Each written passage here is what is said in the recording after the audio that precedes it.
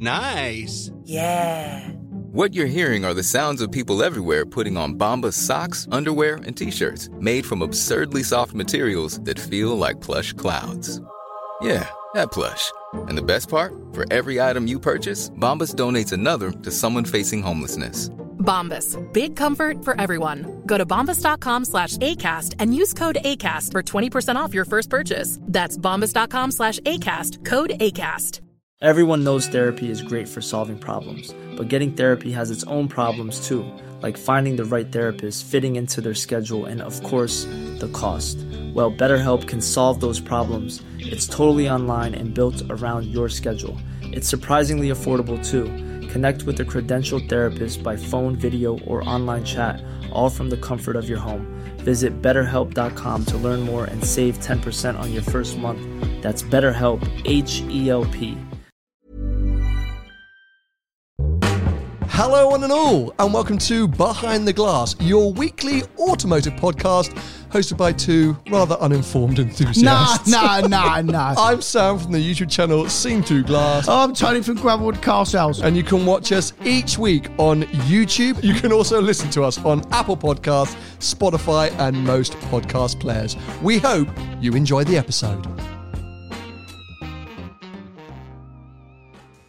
I was going to start this episode by saying, it's a dull and dreary day here in the UK.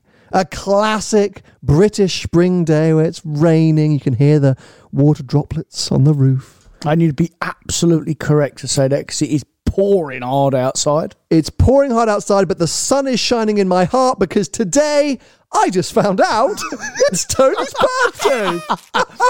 Yeah, and you would have never known. It's only because it's the dog's birthday, and I would never have told you because why would I? I mean, it's just another day. But well, in 7 years of friendship, yeah. How, firstly, have we never clocked that you and Twiggy have the same birthday? No idea. And secondly, really bad on my side that I don't. Well, when's my birthday actually? No idea. Yeah, fine, fair enough. You know how I sometimes know because Paul knows your birthday and he'll put it in the group. Yeah, fair, he does. Yeah, Paul's pretty good at the birthday chat actually. Yeah, he remembers most people's birthdays. Yeah. He's a better friend than both of us are to each other. To anyone. Yeah. Well, yes, if you are watching on YouTube, please put happy birthday messages in the comment section. If you're listening to us on Spotify, Apple Podcasts, etc., you can tweet us. But of course, we have a load of live viewers today over on Recast who have already wished Tony happy birthday and witnessed off air me handing him his rather impromptu gift, which was this Ferrari travel mug. Love it. Which thank God I had lurking around in the shelves behind the camera. So they also that. If you want to see some sort of extra behind the scenes content, get involved in a live stream or live chat, then you can join us each week on Recast for our recording sessions, which happen a few days before these episodes go out live. Are you good at people's birthdays, remembering birthdays? No. Me too. I am the worst. I just about remember my daughter's.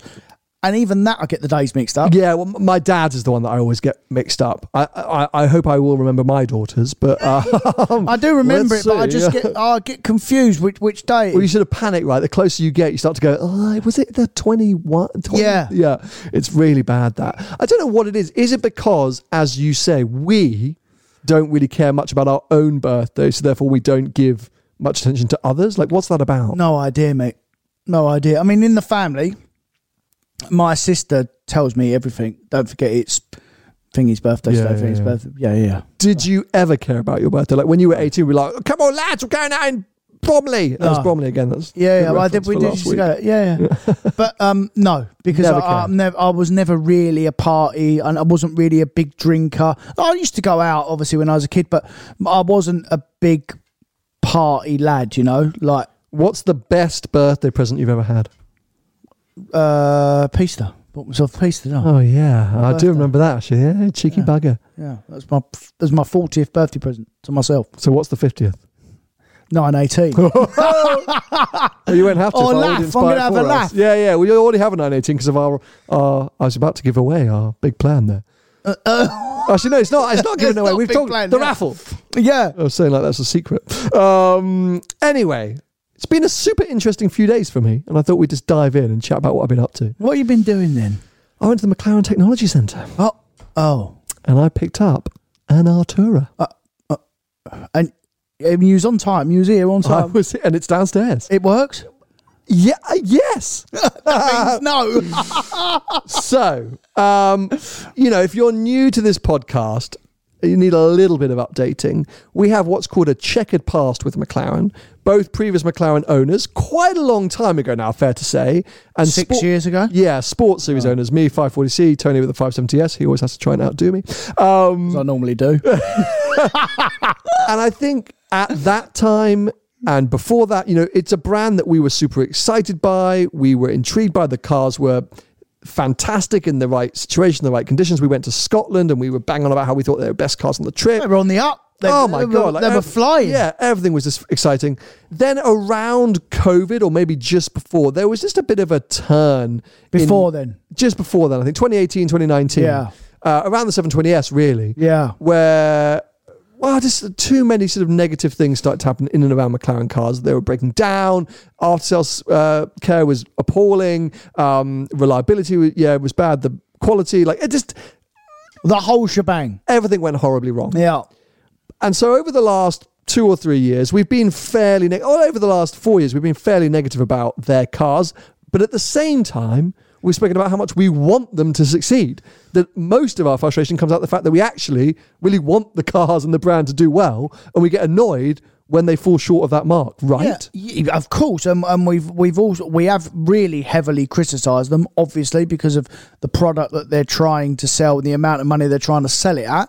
But we have, like you said, equally said before, how good the product is on face value before it goes wrong, and the actual design of it and what it can do and the value for money for it, and actually 1 or 2 of the cars that they've actually made we actually like. Well, I think LT products, 675 LT and 765 LT, 2 cars that I think we would have in our 20 car collections for sure. I definitely would have bought, if not one of them, both of them, if I had a bit more confidence in the brand, for sure. So it won't surprise you to hear me say, turning up to the McLaren Technology Centre, I was a giddy child. Because, as I say, no matter what our sort of, whatever we've said over the last few years, whatever we've vocalised, it's really hard not to be super overexcited. Firstly, arriving at that venue, because it's an incredible place. Yeah, yeah. But then drive around the lake. Yeah, literally drive around the lake, get the full view of the building. It's beautifully designed. It was an incredibly sunny day when I went there. I can't believe what happened. But yeah, a beautiful day. And I'm going to pick up a brand new McLaren that I haven't driven yet, which is supposedly the next year or the next year. I was like, this is amazing. And you walk in the doors to the boulevard. Where they had all the historic Formula One cars, and they had historic road cars. They had one of the prototype 12Cs. They had P1 Oeuvre, that famous McLaren P1, which all the journalists drove. I'm just like, this is so freaking cool. That's done 4,000 million miles. Yeah, it's brilliant. Yeah. Interestingly, parked outside the front doors, a Ferrari 288 GTO. Oh. And I was like, well, thanks, McLaren, for arranging a Ferrari for when I visit. Zach Brown's. Is it? Yeah. Legend. Well, but what does that say about the CEO of a company who drives to work in its competitor's car? But hold on a minute, mate. Let's not get too excited, right? McLaren don't make a car of that age to compete with that car. Firstly, what's good for Toto Wolff is good for Zach Brown. Toto Wolff's had millions of Ferraris, and he's Mercedes CEO, and lots of other. I mean, it's fine. But does Toto Wolff drive to work in an Enzo? Oh, no, you have to ask him. No, I don't think he does. Well, he doesn't now because he sold it. But you know what I mean, though. I mean, he may. Hey, look, I totally get what you mean. Like, there's a difference between running a company that's building modern cars and driving a vintage classic. Yeah. And maybe there's something in, look, guys, our brand should be get what Ferrari represents. That this is aspirational. Like, if I'm choosing to drive this car to work, that's the kind of cars, the legacy that we're trying to create here. Yeah, and it doesn't run McLaren Automotive. He runs McLaren. He does. F1. No, he runs Automotive as well. Across both. Oh, right. Yeah. He's like group CEO. He replaced Ron Dennis. Oh, did he? Yeah. He's like head honcho. Oh, right. Yeah. So. Oh, well, he's the problem then. Yeah. So, as the leader of a company, what does it say about you? Is it the right move to be turning up to work in a £4 or £5 million classic car? Well, it's very difficult, mate, because obviously he's a very wealthy man anyway, because of before he started working at McLaren. Yeah, but his position as well, obviously, he's paid correctly. Do staff look at him and think, you flash bastard, you should be in a Golf? Or do they think, maybe I should work a bit harder and make this brand work and I can have a 288 GTB, which is exactly how I'd look at it. That's the thing, right? It's a really hard one to call. Yeah. I would assume, and I'm judging this purely from the outside and what I've seen on TV, I would assume Toto Wolff is going to work in a diesel A-class. Do you know what I mean? Like, I think he's I'm one of you. I might have the billions, but I'm one of you. Yeah. Where Zach Brown's like, America, succeed. Like, because it's a very American thing to do. Like, the boss turns up in a big money car because, heck, I've worked my ass off. I own this car. I deserve it. And if you work your ass, if you can have one of these cars as well. Yeah. Yeah. I mean, that's the mentality.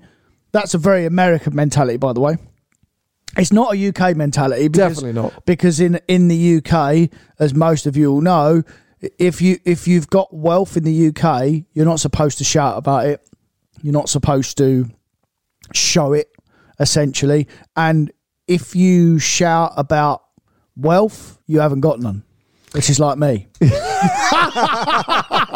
I've got no money at all, nothing. As people often call you out in the comment section. Live stream viewers, by the way, let us know in the live chat, what do you think? If your boss turned up to work in a £4 to £5 million 288 GTO, what are you thinking? I'd be interested to know your thoughts. But yeah, it was just one of those things that really hit me as I parked up and I was like, can I take the hat? Can you take the... No, that's what you've been... Oh, can I take that instead of the Artura? Yeah, sort of. I was like, is that available for test drives? Yeah. But I was just like, wow, there's really something. It's parked right outside the front doors. Like, brilliant. Boom. Yeah. The first car you see arriving at the McLaren factory is a Ferrari. So was he there or was it just parked No, there? he was there apparently. He was there, flying to Australia late for the Grand Prix. But yeah, no, I mean, anyway, that was already impressive, but also, as I say, like a bit jarring, just a bit caught my eye. But yeah, you walk into the boulevard, absolutely amazing, super cool. All the people at McLaren have always been really, really nice. And it dawned on me again how, with that setup, I mean, I saw hundreds of people because I went at lunchtime, so everyone was walking around, hundreds of people, beautiful building, there's work going on everywhere. How, firstly, is the F1 team an absolute disaster this year, and arguably it's been a bit of a disaster for 10 or 15 years. But secondly, are the road cars having so many issues? Because it's such an impressive place with so many people. And when you talk to them and when you learn about the cars and hear about things, you're like, wow, this is amazing. So where does it all go wrong? Well, it always comes from the top. Firstly, McLaren hasn't got any money. And secondly, they don't own that building, by the way, anymore. Someone else owns it because they had to sell it. Leadership always comes from the top. So maybe Zach Brown should stop driving around in his 288 and concentrate on running the company properly. I don't know. I don't know him. I'm sure he's a nice man.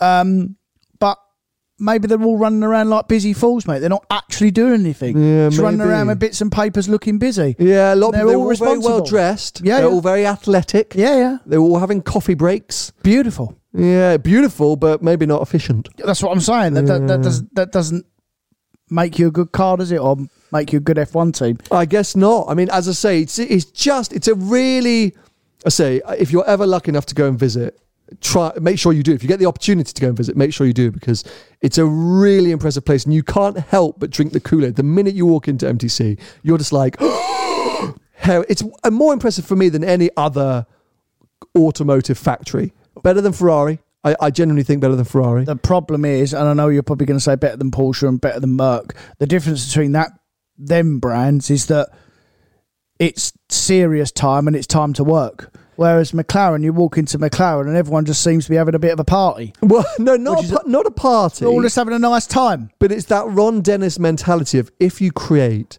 the ultimate working environment, feng shui, beautiful, clean lines, swept floors, everyone will be focused in this beautiful mindset and achieve what needs to be achieved. And that was true during his era. But I think what's been proven is it wasn't necessarily the building, more so his mindset. Do you see what I'm saying? Well, clearly, yeah, because he's gone and it's no good anymore. Yeah, so you can have a beautiful building with clear glass and water and feng shui and beautiful, but actually, fundamentally, by the way, going back to Zach Brown, it won't be all his fault because, like, you can't polish a turd, basically. As in, he probably hasn't got the tools to fix the problems. Fundamentally, mate, unfortunately, as we all know, what makes the world go round is money. And McLaren ain't got none. Yeah, it's a problem. You're not wrong, but they're going through a major internal structural change. They've got so he's group CEO, I believe, or group director, or whatever. Probably needs some help. But there's obviously McLaren Racing got their own, and McLaren Automotive have got a new. Because who was the guy before? Mike Flewitt? Yeah, Mike Flewitt. Yeah. He left. He probably needs some help. Unceremoniously, yeah. They can't afford anyone to come in and help him. I suppose so. Yeah. Anyway, so let's switch to the Artura, because that's what I was going to collect. Now, the problem with the Artura, fundamentally, is it's about 2 years late. Does it feel 2 years old already?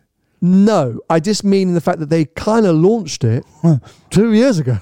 and took it immediately away. Literally that. So if you all remember, I wonder when I should probably actually have a quick look, when the official unveiling of the Artura was, because it must have been unveiled a long time ago. 2021? Yeah, 2021.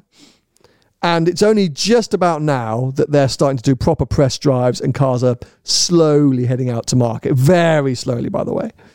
Now, it's a little bit hard to understand exactly why that is. Yeah. There is, I think, an illusion. No, they're hinting towards, it's not an official statement in any safe word, that it was to ensure that the cars were ready. If this is a new dawn, a new era for McLaren, and let's face it, reputationally, they were in a bit of the doldrums of quality control. Let's say there was an issue, which I think we can read between the lines there must have been, and I think we know there was. I think still is as well. Potentially, but they're now, that's why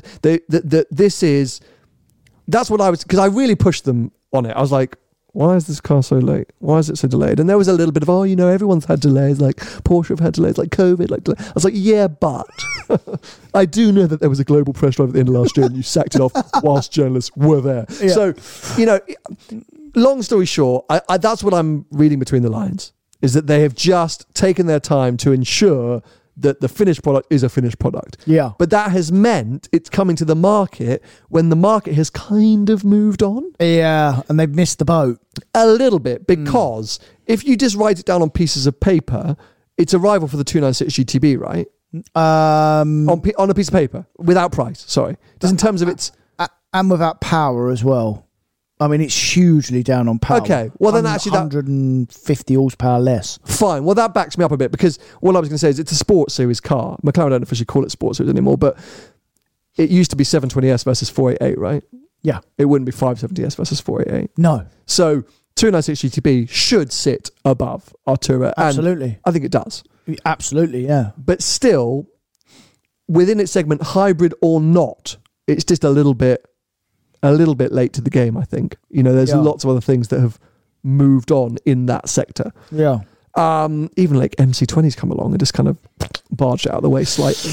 Well, I think that's more its rival than the Ferrari, for sure. And obviously, mind you, it's weird because Lambo are going to there'll be a hybrid Lambo, but that's probably a 296 rival more than it's sort of going to sit in a bit of a weird... Yeah. Is it an R8 Turbo S rival? it doesn't exist anymore. But do you know what I mean? Could be a Turbo S. If there's a hybrid Turbo S, it'd be that rival, probably. It's not really got a home anymore. But that's okay. Let's just judge it as it is then. And maybe it doesn't have any direct competitors. Two things immediate that I noticed. It's tiny. It's really small. Smaller than 570S. Inside or just in the whole car, the package? Luckily not inside the whole package. So shorter wheelbase, a narrower car. So especially on the UK roads. But just when you just stand next to it, you're like, oh, this is a small car. It actually, and I'm sure it's not, but it kind of gave me Lotus Emira vibes. Like that small. Like it really feels. I knew you was going to say that. I knew you was going to say that. It feels really dinky. How are they doing now? Lotus and about 45 grand now. Tony's favourite topic. He messaged us in the week in the group. Amiras are on the list. Yeah. You were so excited. Well, because I was right again. Because of all the speculators who thought they were going to trade over this further. Yeah, they've all done their conkers. No, but go on, how much are they actually trading for? No, they are on the list, as in they're retail on the list. Yeah, so a dealer's like, and these are all the people that are panicking that have tried to put them up over, realise they can't sell them, so they've now got to try and get less money than what they paid for them. Brilliant. Andrea Alexander says he gets about 30 calls a week saying, I got my Amira, would you like it? Yeah. 10k over, please. And he literally hangs up the phone. So yeah, don't call Tony or Andrea Alexander trying to get rid of your Amira. But yeah, so size-wise, it's really nicely compact. It obviously looks and feels immediately like a 570S. It's an upgraded 570S, you know? Is that a problem? Not at all. Right, okay, fine. Not at all. And I think actually, sculpturally, it's more interesting than 570S. There's many more beautiful lines. Like, a very clever thing they've done is the roof and the windscreen surround is all one piece. And there's no lines on the roof, you know, where you'd have roof rails or what those guttering lines, join lines. You know? Yeah.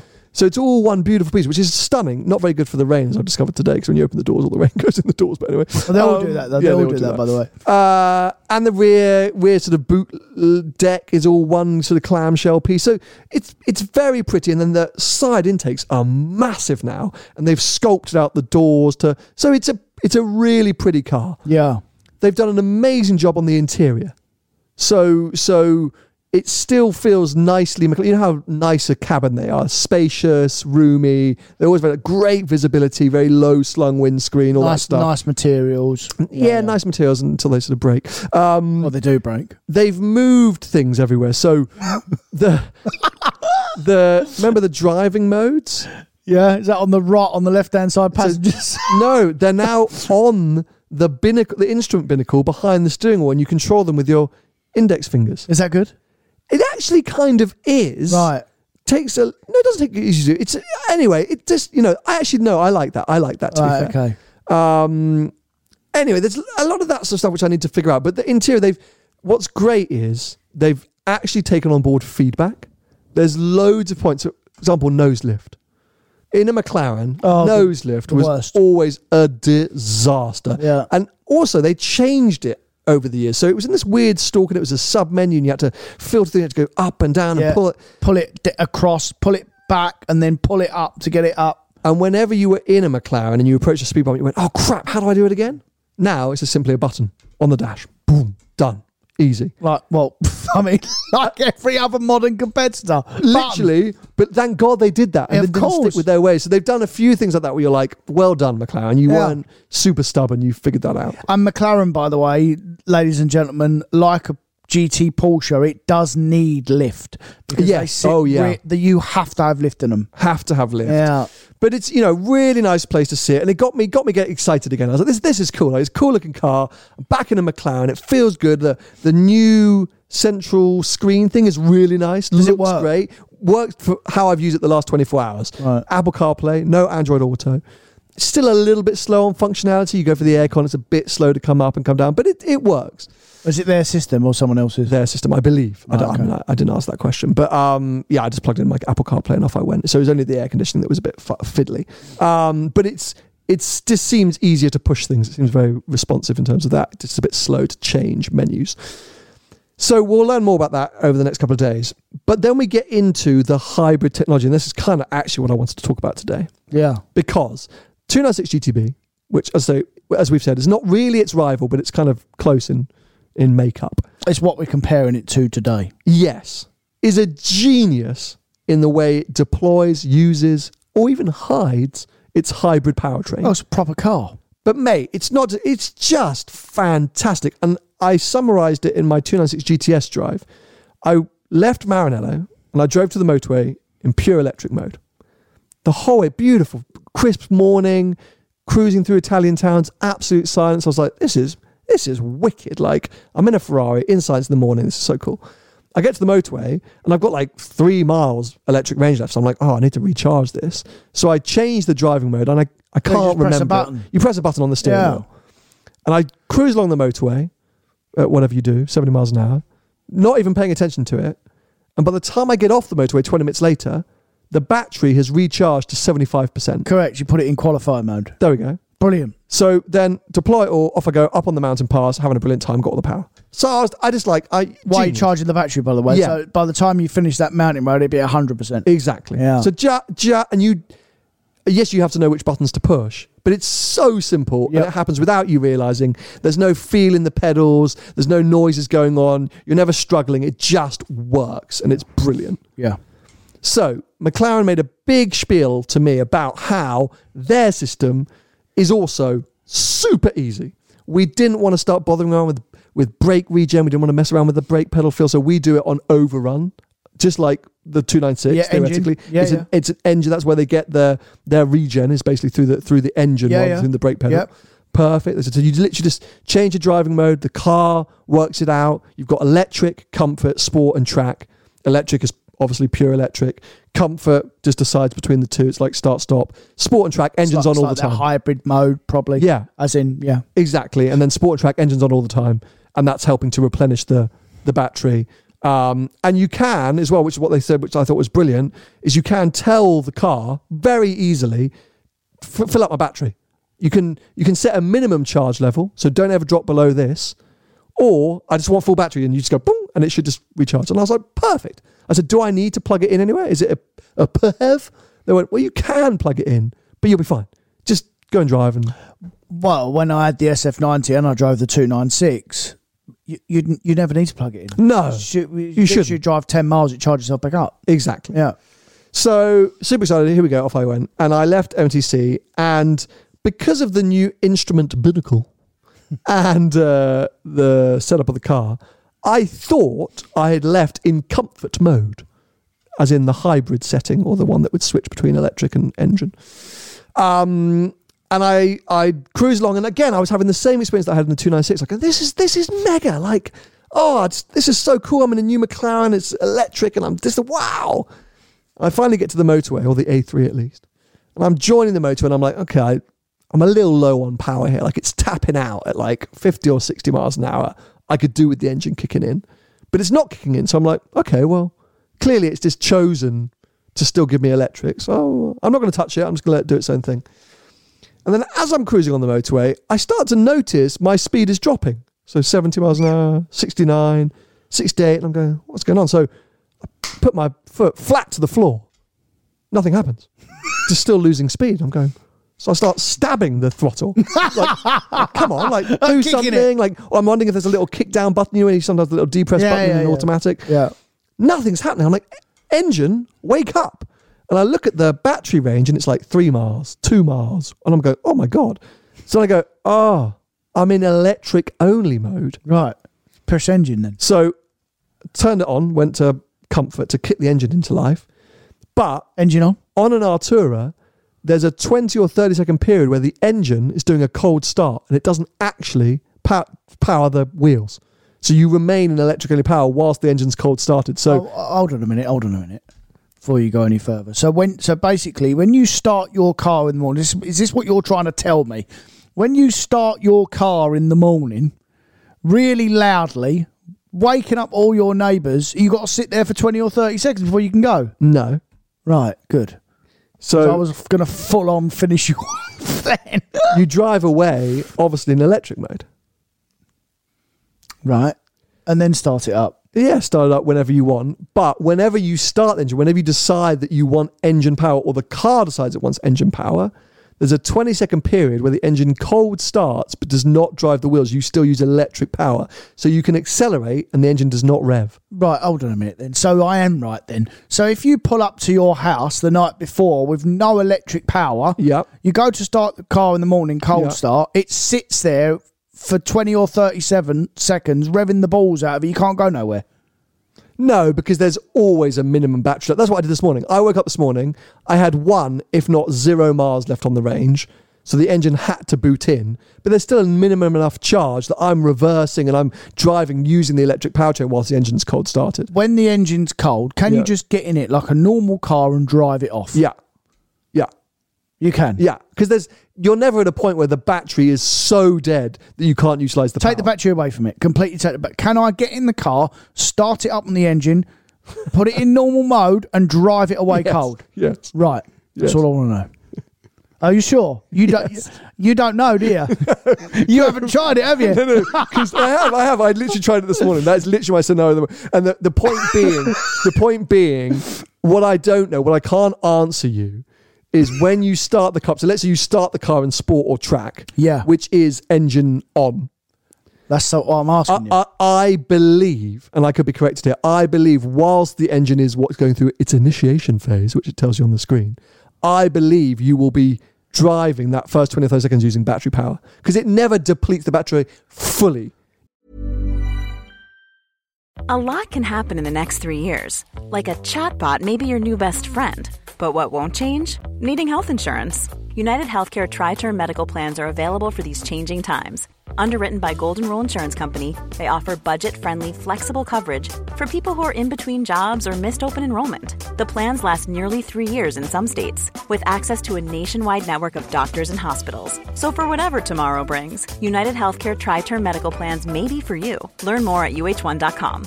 Everyone knows therapy is great for solving problems.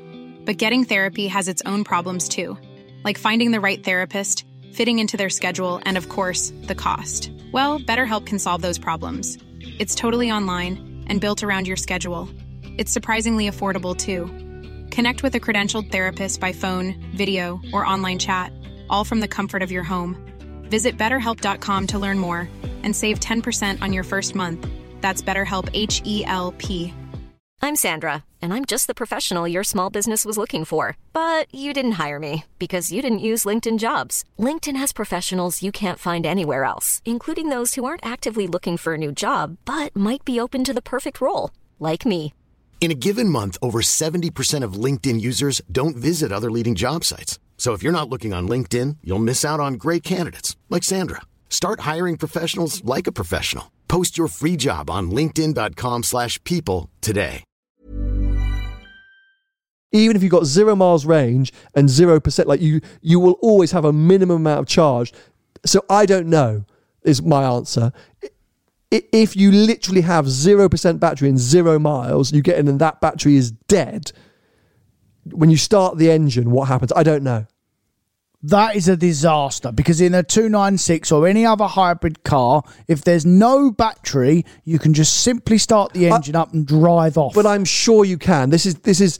I think we might be making it's a weird setup. I'm with you there, but I would be absolutely outstanding. Like I would be.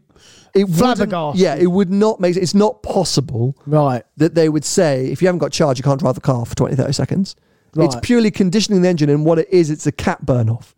So it's to maintain emissions and efficiency. That's why they do it. Right. Anyway, so there I am on the A3, losing speed with no battery power left, and the engine's in its cold start phase. So I got 20 or 30 seconds where I'm on basically a motorway, losing speed. Bit dangerous. A little bit. Anyway, engine then kicks in. I'm like, right, okay, fine. So I go through the menus and activate recharge battery max because I'm like, that's what I want to do. Super easy. Boom, done. I'm like, great. I'll get home. I'm 20 minutes from home. I'll probably get another. If I was in a 296, 15%, 20% off that, like easy.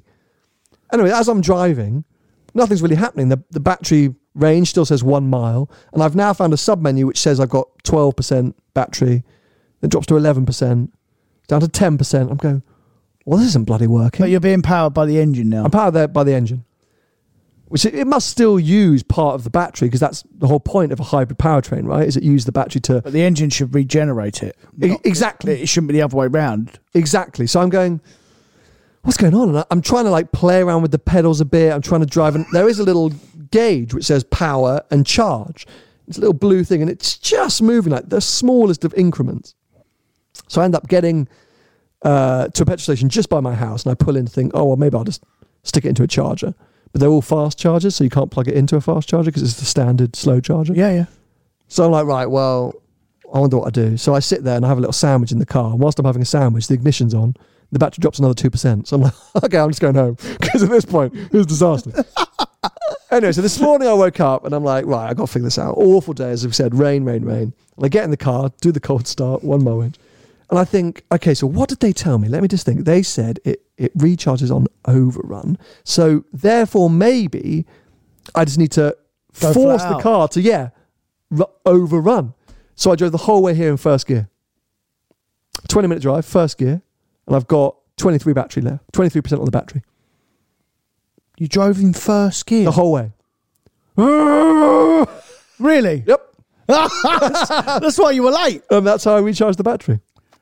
That sounds like a disaster. So yeah, my immediate feedback on the hybrid system is that part, it needs a software update because the car should, which is what I'm assuming Ferrari do the 296, and I don't know this, I'm assuming that when you're cruising on the motorway and the car should be sitting at 2,500 RPM, Ferrari make it sit at 3,500 or 4,000 and use that over rev to charge the battery. I guess that's how it works. So you have to be in a certain mode.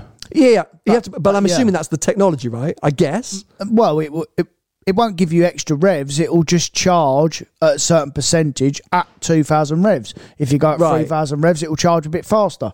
Okay, so then it's very, very different because this makes sense on the Artura. Obviously, when you're flat out. When you're flat out, recharge the battery, and it will recharge pretty quickly because that was a fairly quick charge on a short journey, just sitting in first gear, acting like a knob. In first gear. But I don't think that's not the benefit. Like, you're going to drive hard and use the battery. Actually, no, you're not, are you? You're going to charge it back up when you're driving flat out. But then you're going to use more fuel driving it flat out to charge the battery back up, and the bit you saved. It's just not as clever. I understand their logic a bit now, except for if you make the mistake that I did, you leave it in electric too long, or you end up on the motorway in a long journey when you've got little battery power left. Yeah, so you just need to drive fast in the car. Really, that's when it works. Bit weird. You know what it does suggest. And now I understand why the back of the F1 grid. Go on. Well, because they can't get it to work. Yeah. Well, no, I think it works. I say, everything else. It's human error then? No, it's human error on me for leaving it in electric too long. But I was told that it would cut me off. There's a little bar where it says that's where it's going to stop and maintain charge. So I don't know why I didn't cut you off. Why I didn't force the engine into life at that point. That's weird. And I just don't think I understood it. I don't think the system works as well as it could. You shouldn't need to understand it, mate. That's what I mean. The 296 just happens. Correct. It just works. Where with this, I had to figure it out myself. I had to tell myself how to recharge the battery, then I had to drive here in first gear. Poor Twiggy on her birthday was nearly sick in the passenger seat. And clearly you never figured it out because you drove it in first gear. I mean, that's not correct. Well, no, because I wanted maximum charge back because tomorrow I'm going to head off to Wales and I want to leave in the morning with as much battery charged up as possible because that's the start of the video. So that's why I drove it in first gear. So yeah, I mean, I'm still intrigued and excited. There's lots of things that I really like about it. I think the V6 sounds just like the old V8 from pootling around town. Does it? Yeah, it sounds very, very similar. Many, many plus points. But that part of the hybrid, that day-to-day livability, that part sort of I'm a bit like, is this a little bit clunky? And the 20 to 30 second cold start thing's a bit strange. Yeah, I can't work that out. That don't sound right to me. There's something not quite right with all that. Well, no, it is right. What you've asked a question which I can't answer, which is what happens if you call. I am fairly sure, as I say, that the minimum state of charge in the battery means that you can always move. But I just think that first 20 or 30 seconds, the engine is never driving the wheels. So in a cold start situation, the car is always driving the wheels using the electric powertrain. Right. That's what I think. So the engine would be on, but it would be the powertrain that's moving. Yeah, so the SF90 and the 296 are not like that. No, not at all. You can literally drive off in electric, press a button, and it instantly kick the engine in. Yeah, for sure. And you drive on the engine. Well, anyway, as I said, I'm heading off to Wales tomorrow, and the video with the Artura should go live on Sunday on the main channel. So, I hope it's good. I have my reservations, but I do hope it's good. I really hope I love it. I would love to champion McLaren. I would love, as a British, I would love them to be fantastic. I would have one again. I still want a 12C. I would have an LT.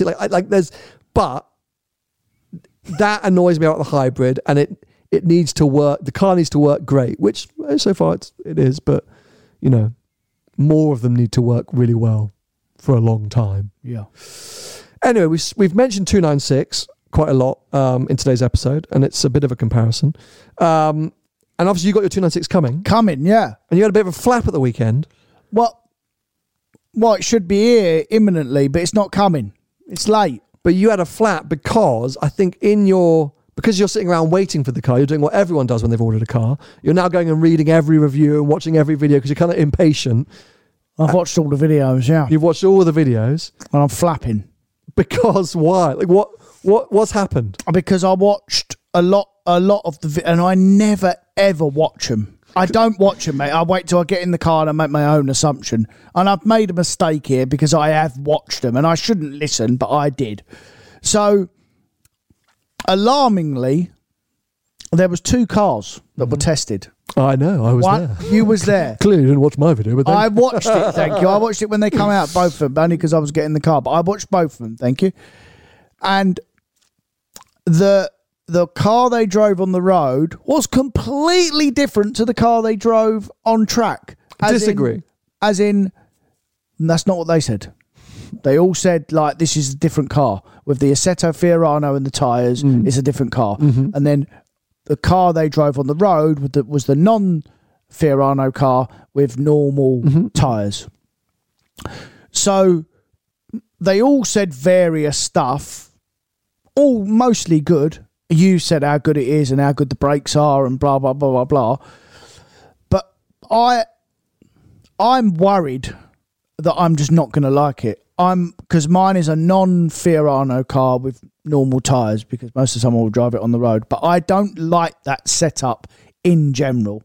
As you all know, I like a track-focused, semi-slick tyre car for personal reasons. That's what I like. So I've almost, before I've got it, I've almost questioned, should I have got the Fiorano car with the tyres? And then talked myself out of that I have done the right thing by getting the non-Fiorano car with the normal tyres because of the price difference. And actually, there will be a special car coming at some point, and that will be the car that I really do want. To thinking, well, I've got the non-Fiorano car with the normal tyres, I'm going to hate it. I don't think the Fiorano car would make you feel that much differently about the 296. Good. I don't think it's as night and day as maybe some journalists suggested, or you might... That's what they said. Because, and hopefully Ferrari's lawyers aren't listening to this episode, let's not forget, Ferrari do make sure that their track cars, and their road cars, but especially their track cars, are perfect for those press launches. Of course. As in perfect. Yeah. So there would have been a reason as to why they felt so different to the road cars. Yeah. Because they are just set up to an inch of their life in terms of camber, and to anything that's adjustable is adjusted. Yeah, fair. I think they run a slightly fruitier fuel rate, all these different things. And it was a baking hot day with Cup 2Rs, which did last about 2 laps. Yeah, I remember those 2 laps were astonishing. Flat out, yeah. The car is 15 kilos lighter with the Fiorano pack? Between 15 and 30 kilos, but it's not worth talking about. Not worth talking about the weight. Yeah. So really it's the suspension, which I've forgotten, so you will have known because you've read more. It's fixed dampers, right? Correct. It's the fixed dampers, and if you have the fixed dampers, you then don't get bumpy road mode. So it's supposedly very brittle. I say very brittle, but and you can't have lift either. Can't have lift, and you can't have bumpy road mode, and it's GT3-esque ride quality on a road. Well, they said it's similar to like McPherson or like GT40 suspension, that sort of GT40. Sorry, GT4. What? No, what's the Ford GT? Ford GT. Ford GT. Yeah. Same thing. It's that. It's the the Multimatic struts or the and look, I am certain the way that you drive on proper twisty roads, yes, you'll get the benefit of that, but is it suddenly going to make that car feel like a pista rival? I don't think so. Because it's not a pista rival. It's not a pista rival. It's a 488 rival, which we all know it's not. It's a GTB with just slightly firmer suspension. But I don't... I might be wrong. I really could be wrong. But as you say, there's going to be a version speciale, VS version, which is the pista, the speciale, the whatever, coming, which is going to be very you. That will be the car for me, that. And so to spend the extra money, I think you're still going to get in the 296. I think I'm going, it's a bit too... So I think try as hard as you can to think of the 296 as a fun car, an accessible car, like great, like it's super quick, all of these things, good brakes, blah, blah, that will bide you time until the VS comes. Yeah. Because if you even try to compare it with the pista, it's going to fall short. No, I wouldn't do that anyway. Yeah. I would compare, and I loved the 488 when it came out, didn't I? Exactly. So, you had about 6 of them. Yeah. Yeah. Okay. I think stop panicking. I think you'll be fine. I don't think you've made the wrong choice. I think the Fiorano pack would have been unnecessary, and also you don't need Cup 2Rs on the road. No. But I would have Cup 2s. Well, then stick them on the standard car. Yeah, because then you've already got your grip there. Yeah. So then it's just the suspension, which, let's face it, it's Ferrari suspension. It's not going to be bad. No, fair. It'll probably be nicer. So I think you'll be having a good time. Don't worry about that. Just checking in on some of the comments. We asked some of our live stream audience what they would think about their boss turning up in a 288 GTO. Karis says, to be honest, it's a bit of a bad look. It needs to be a McLaren. And then Kearney said, I think if he turned up in a Golf, everyone would worry that things aren't going too well. Fair enough. Max, I think it's context. If you run a car company, I think it's okay. But if you owned little and turned up in one, it might be a bit different. Fair point. And then Grant said, I cycle to work, so my staff have no idea I've got a 992 GTS. Oh, look at this. M. Campbell, my boss turned up in a Miura SV. Best motivation ever. That's how I'd look at it. If your boss, really different for me, because the lads who work for me, they don't give a toss what I turn up in, because obviously it's car sales, so it's very, very different. But I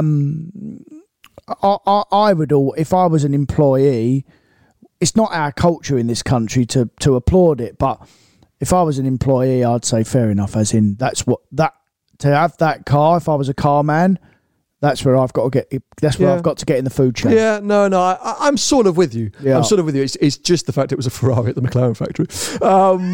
Anyway, exciting news. I have finalised my summer daily. Remember we had this conversation that I'm heading down to the south of France for a chunk of time in summer? Yeah, I might come down. I'm going to come down, aren't I? So, you are going to come down. I'm going to do some behind the glass specials from the south of France, which will be a ton of fun. So we'll look at dates for that. Yeah, we do, yeah.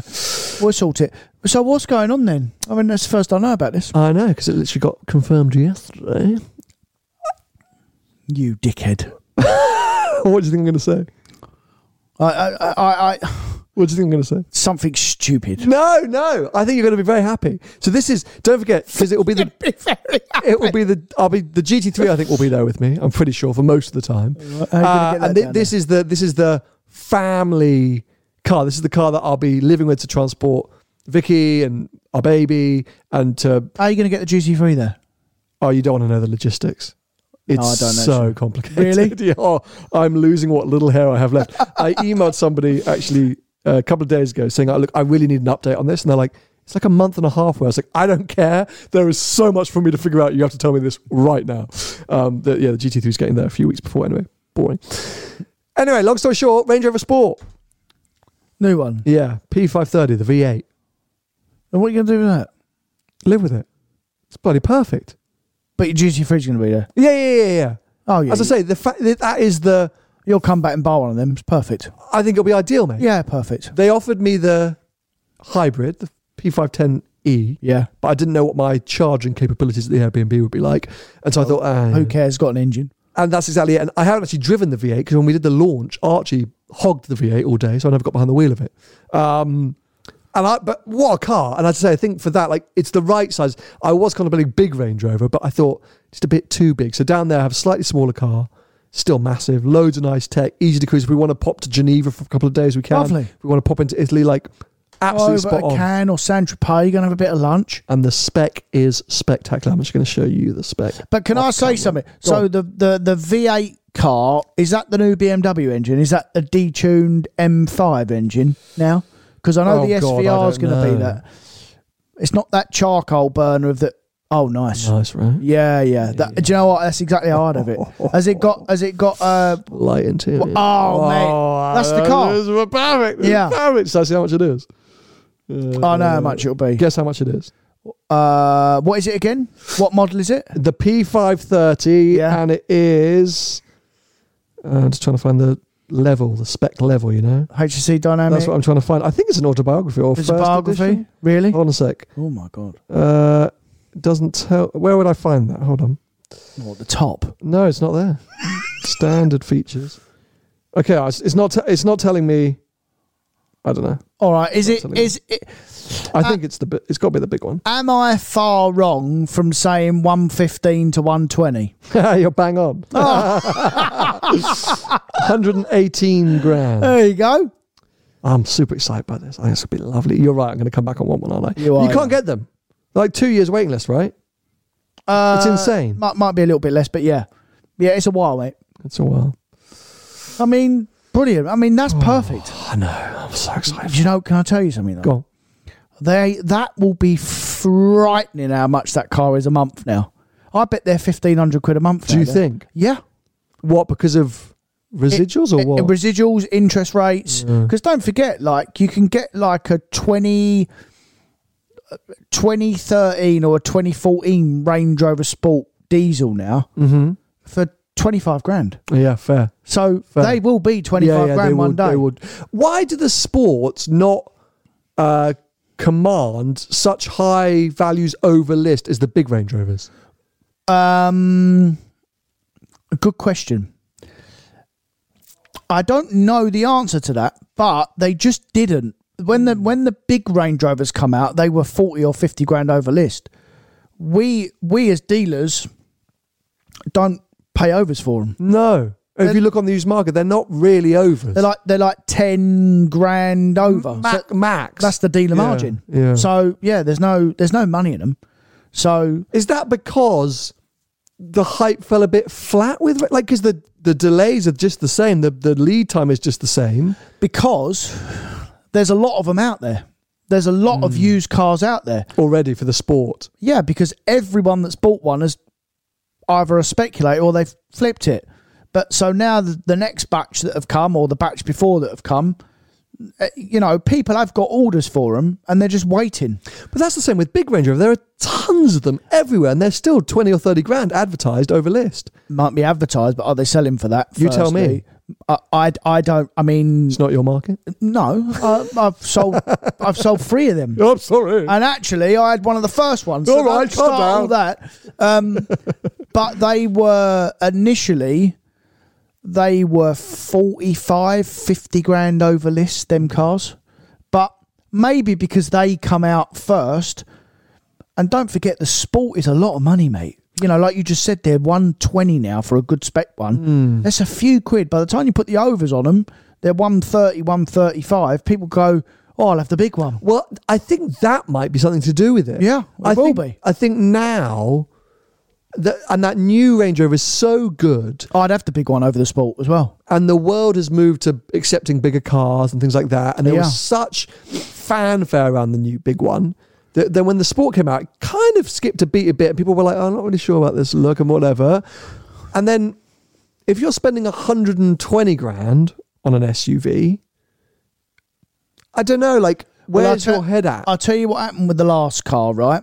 So with the last car, the demand was all in the Sport. Mm-hmm. Everyone wanted the Sport. Mm-hmm. Mm-hmm. The big car come out first, as it always done, and everyone said, I'm going to wait for the Sport because it's going to be a load cheaper. It'll be better to drive. As in, it's not as wafty, or the Sport is more sporty, obviously. But this new one come out and it is unbelievable. It's the car that I would definitely have, and I think the market switched on them. I think people would rather be in the big one than be in the Sport. Because if you remember, like, I mean, this was probably 15 or 20 years ago. Clarkson, you remember Clarkson said about you can't have a Sport because if a big Range Rover pulls up beside you, and I think that's the case now because the money difference is not that different. Whereas in the older car, it still was quite a big difference. The money difference ain't that much different now. It's become McLaren Cayenne, where before they were a lot closer. Well, I'll tell you a story about that. Oh, I mean, God, there we go. I've said this before, and I genuinely think had McLaren come out before Cayenne, I've said this before, I think they wouldn't have sold half as many Cayennes as they would have McLarens. Because the McLaren was the car that everyone wanted. And it's still unbelievably popular. Still is. They keep rumoring about this EV McLaren, which I think would sell like hotcakes if they can get the range up. And the money.